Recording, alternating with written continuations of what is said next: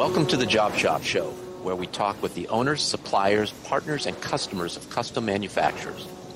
Listen and learn the secrets of top-performing job shops, the tools, techniques, and backgrounds that have made them successful, all in the quest of raising the bar for custom manufacturing. I'm your host, Jay Jacobs. This episode is sponsored by Paperless Parts, connecting buyers and suppliers of custom manufactured parts. The Paperless platform is a secure, ITAR-compliant, cloud-based manufacturing system for suppliers that reduces the amount of time spent on sales, estimating, quoting, administration, and order processing. It offers seamless integration with the accounting and ERP software tools that shops already use, such as QuickBooks, E2, and JobBoss. Paperless Parts was founded with a mission to make manufacturing more accessible by streamlining the quote-to-cash process. Spend less time quoting and more time selling. This episode is sponsored by our friends at the NTMA, the National Tooling and Machining Association. The NTMA is an association of privately held, entrepreneurial-based, and family-owned businesses representing nearly 1,200 small to mid-sized machine shops and tool and die shops across the country. They have approximately 30 very active regional chapters that host local events, run apprenticeship programs, and provide other services to their regional members. As an association of peers, the goal of the NTMA is to help members of the U.S. precision custom manufacturing industry achieve profitable growth and business success in a global economy through networking, workforce development and training, technology, best practices education, advocacy, programs, and services with industry partners. To learn how your company can get involved with the NTMA, including how to join, visit ntma.org. Welcome to the Job Shop Show, Jeremy. Thank you, Jay. Appreciate you having me. So we're going with a little different format today, and you had contacted us regarding Expedites, and you've got some questions around those and wanted to find out some of the thoughts out there regarding Expedites. So why don't you fire away? Maybe you could even take a step back and just give a listener a little overview of who you are in the shop and then how the Expedites fit into that. I'm with Metalcraft Technologies. We're an aerospace company based in southern Utah, and we have a lot of questions about Expedites from our customers. I'm reaching out to you today to just understand what's the best way to price those Expedites and help me understand how to value the time on my shop floor. You are sheet metal and machining and roughly 200 folks, right? That's correct. How do you price your Expedites today? Currently, we have a kind of a complicated format where we take constraints, we take into account material, OP costs, those kind of things. And in the end, we come up with a number that I don't know that it's all that accurate. Super complicated and not all that accurate. Have you done a review of, as a percentage of the normal price, what the increase of price is for standard parts? Let's say you've expedited 100 parts in 2020. Are they all over the board in the markup that are put on the parts, or does it fall within a pretty tight range? Are you marking them up mostly 10%, mostly 20%, or are they just all over the place? We're disciplined as far as the number of days that we're expediting. So if we take a lead time from 20 weeks down to 10 weeks, we're pretty disciplined as far as that number of weeks. The issue comes that as far as a percentage of the value, it's not consistent, because sometimes the customer will ask for it in 4 weeks versus 10 weeks or 8 weeks. And so sometimes the exact percentage of the price of the product may be different. Does that make sense? Yeah. So I'll share with you the standard pricing that you saw on all the rapid quotes. And we put it right on there because, number one, we encouraged Expedites. And number two, it took a lot of time and thinking out of both the buyer's side as well as the estimator's side. The customers pretty much knew what the standard Expedite markups were going to be, and they were just on the quote, so the estimators didn't really have to think about it too much. And for sheet metal, if I remember correctly, the standard lead time was 7 business days. And we offered a 5-day turnaround for a 25% markup, a 4-day turnaround for a 50% markup, 3 days for 75%, and 2 days for 100%.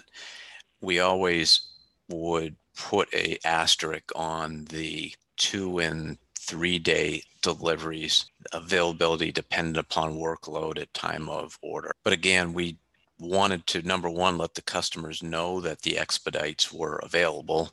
And then we were very consistent so they could plan into their schedule. In their product development phase, they could know that if they had to get prototypes, then they would have to pay a little extra, and that could be 6 months out. So being consistent was very helpful to the customer. It also, I felt, empowered the customers, and it took the emotion out of it, where you have your largest customer saying, "Oh, we really need these parts fast, and can you do us a favor?" And what that really means is we don't want to pay any extra money for it, but we want the parts faster. And there's a cost to doing that for the shop. You know that. And it sounds like that's how you're probably taking a sort of a cost plus approach to the expedites, whereas we just simplified it and we knew that that was a fair price. It also really separated the customers who needed the parts from the ones who just sort of wanted the parts faster. So that was helpful. So in regards to pricing, I don't know if that's something where you could just standardize. So if you look at going from 7 to 5 business days, whatever that works out to as a percentage drop in lead time, because your lead times sound like they're a lot longer, but you could standardize that. And being a paperless parts customer, that's one of the things is you can apply the algorithms to lead times as well as the pricing. So your lead time numbers that are calculated can be controlled with all sorts of variables. So one of them might be material. So a titanium part is going to have a different lead time than an aluminum part. That makes sense. So in regards to pricing, one of the things that we included that we sort of did as a standard, we changed the way that we manufactured the parts for expedites in some cases. And if a part required plating, instead of having the standard plater's truck pick up the parts and drop them back off, we actually would use our own vehicles and drive the parts to the plater, drive the parts back. Sometimes if the parts were required, say in 2 business days, we would actually have the team member stay at the platers. We had good relationship with the platers, and they just stayed there for a couple hours. As soon as the parts were done, they came back, and that's the sort of cost that we incurred deliberately to make sure that we were able to satisfy the customer's need for whatever the lead time requirement was, what they wanted for the expedite. The other thing we would do is we had our standard material suppliers, but there's companies like Online Metals. They are more expensive, and you're going to have to get materials shipped air. But if a customer's paying 50% more, if you think about if you're doubling your material cost, the incremental markup there, you're still going to make a fair profit, even if you pay double for the material and a air shipping cost. So having alternative suppliers, knowing that the cost will increase, it still gives you that, it still allows you to bring the lead time down and satisfy your customers. I guess one of my questions is the lead times that you have, those must be competitive in your industry. They are. Yeah.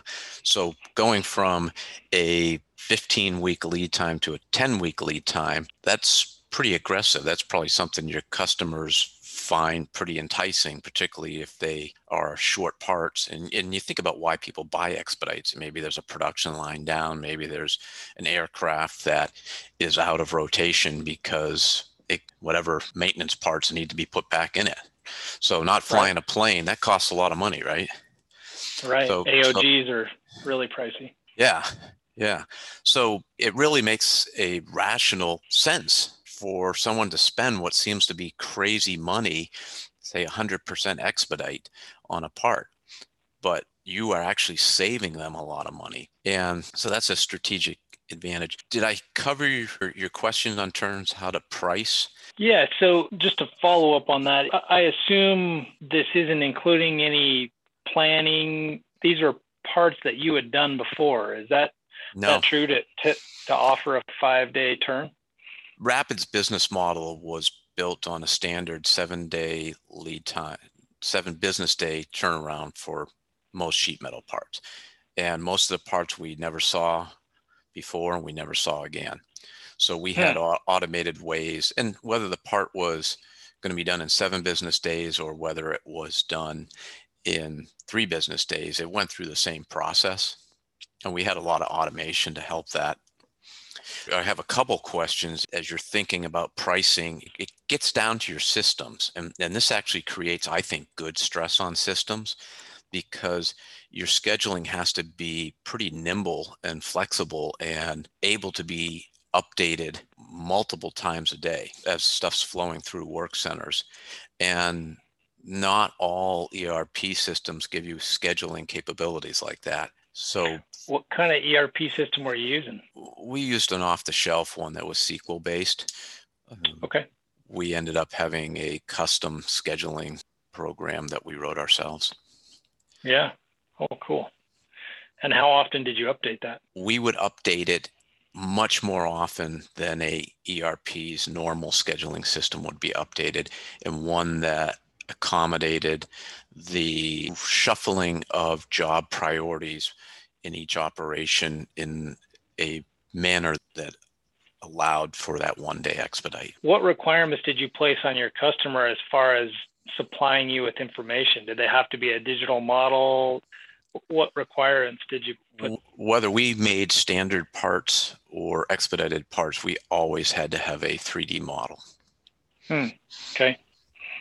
We would not take an order without a 3D model. Okay. And as you know, there's a lot of value in a 3D model. So it's hard to, I think, offer an expedite if you are only getting 2D information. Yeah, we do a lot of work with 2D information, and so that's why I asked the question. If you've already made the part before, then that's a different story, but starting from scratch. And did you have a project manager that you were assigned to the part to make sure that it expedited, or did your system? Expedites were really handled the same as any other part, and the system just managed the workflow so that they had the right priority. Okay.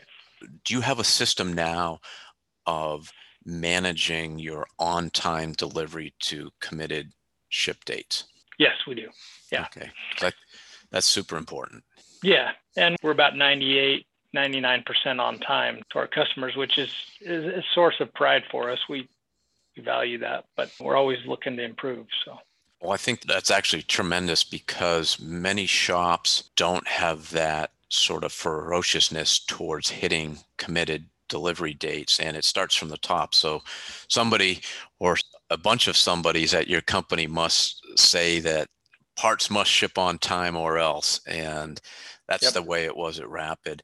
I think adding on to that a desire and willingness to take expedites does a lot of wonderful things for the shop, because it creates a sense of urgency, and it's a forcing function that if you know you have to ship the part on time and something is not right and it's actually costing the shop money to do that in an expedited way, then it actually, if it happens often enough, you've got to fix it. You've got to figure out how to be more efficient there. And in a sense, it is a forcing function for lean manufacturing.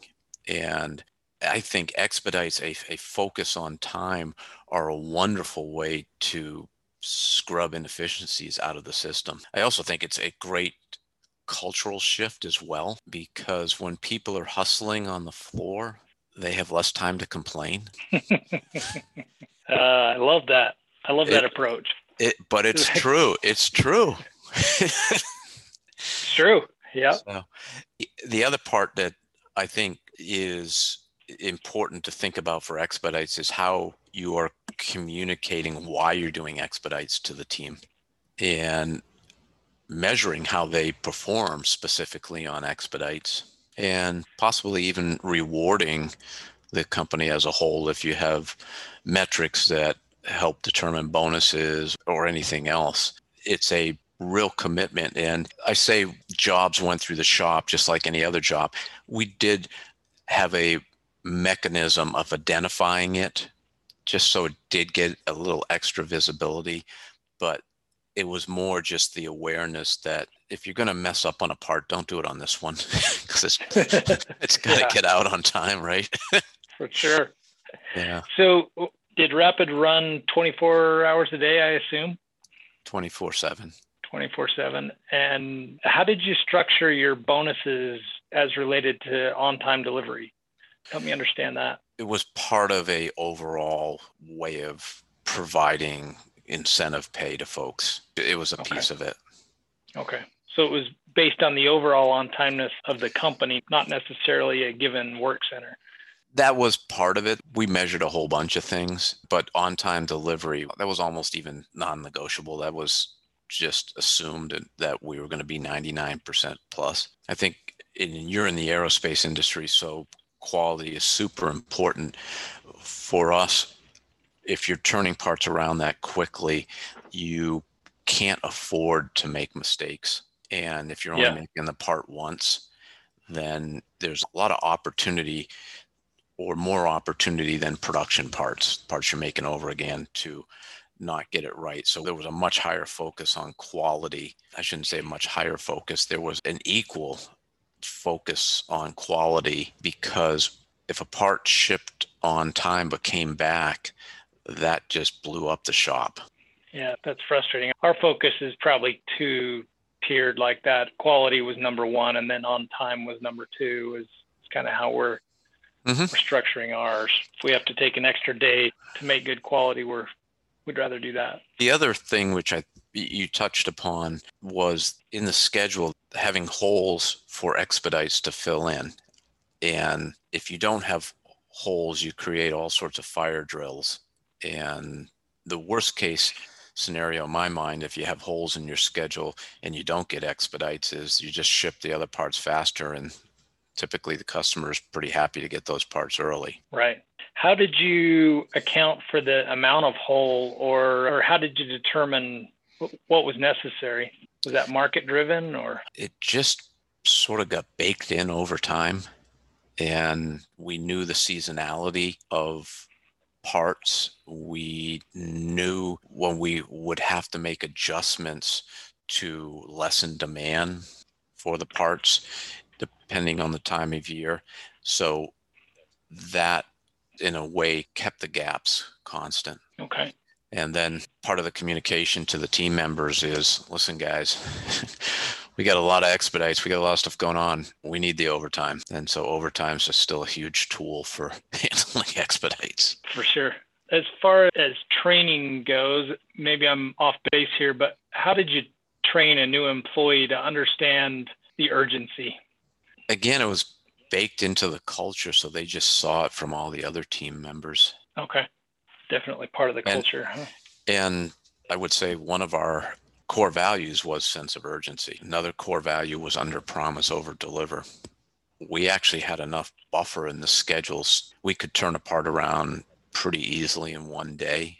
It might need some hand holding, but we could do it. So we had enough buffer in the schedule that if a part blew up at the last minute, we could get it through the shop and still meet the committed lead time.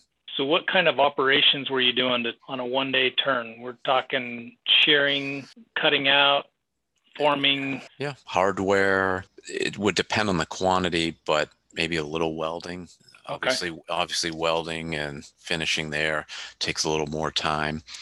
We would add 2 days for plating. So we always had a couple-day buffer for plating or powder coating or any sort of putting color on the part. That sense of urgency had to be just huge for your company to turn for rapid quotes.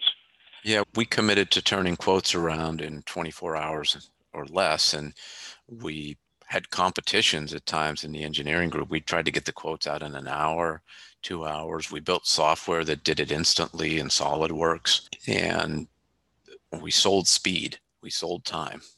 It sounds to me like you had kind of a generic way of pricing expedites. Mm-hmm. So that was based on the price of the product, the original price of the product. Correct. To turn it in 7 days. How did you value the time on the shop floor for a 7-day turn to get your original pricing? I assume you took overhead and material costs and all that and rolled it into it, but how much of that cost was simply just because you were turning it in 7 days versus another shop like mine that would be 15 days or 15 weeks? Well, pricing is, we could have a conversation for an hour just on that type of pricing. We were more expensive out of the gate than other shops because we had additional overhead for redundancy. The last thing you wanted to hear as a customer was, we can't deliver your part because our laser went down and we're waiting for the tech. He'll be here in 2 days or 3 days. So we had 2 lasers at the time. We only needed 1, and those were $500,000 lasers. That's a lot of overhead that we really didn't have to have, except for the day we had a fire in one of our lasers and the laser was totaled. It was out of commission. We bought a demo off the floor, and it still took, it was at least 3 months, might have been 4 months to have the laser swapped out and replaced. If we hadn't had that other laser, we would have been out of business. Yeah.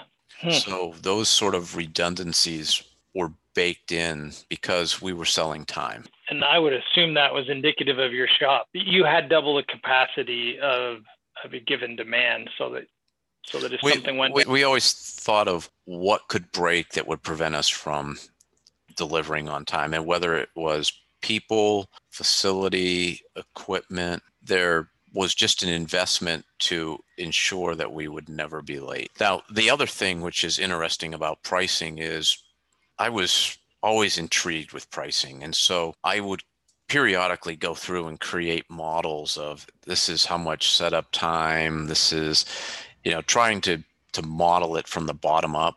And we've got 30 seconds per part for this operation. And then you'd add up all the different operations to set up the run times. And invariably, you would come up with a price that was way higher than what you could sell the part for. And if you looked at every operation, though, they all made sense. And so what we did, right or wrong, is we didn't want to change the operation times because those were driving the schedule. So we just reduced the shop rates to get to a price that we knew was the right price.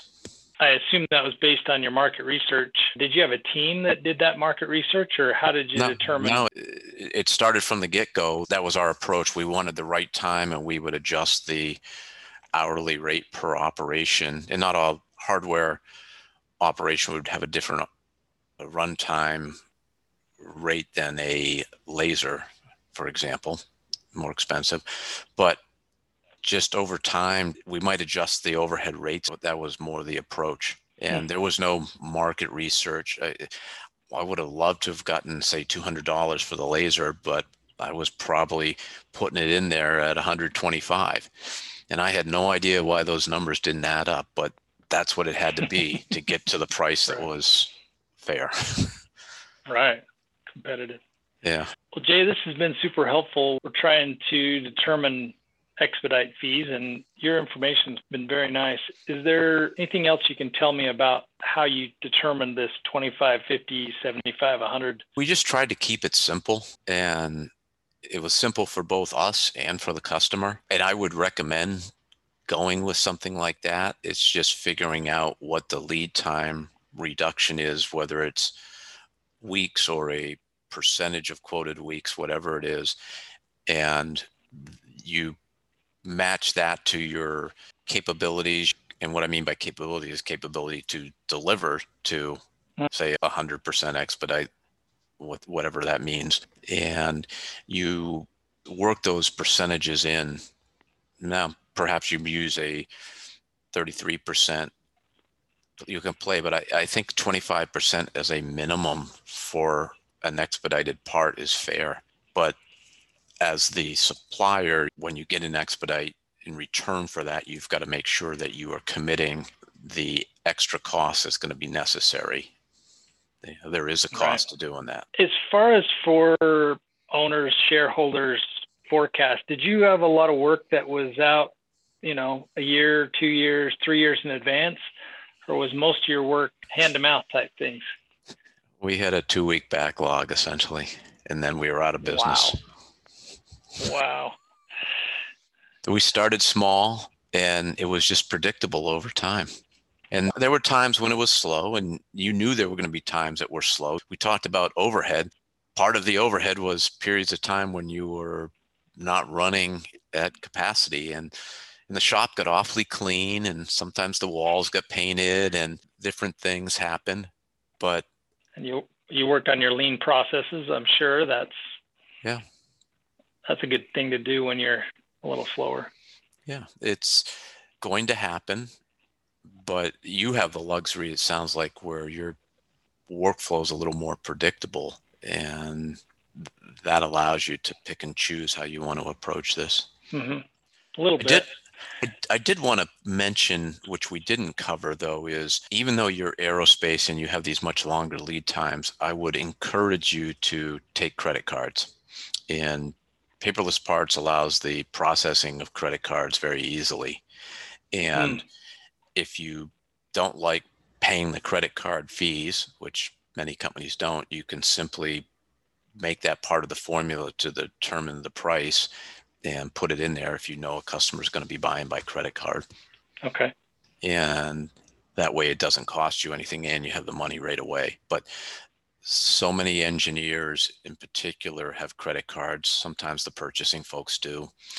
The government, I remember the Army there was a guy, he had $2,000 limit. So we'd charge his card 3 days in a row as whatever the limit was, and we would get him his expedited parts.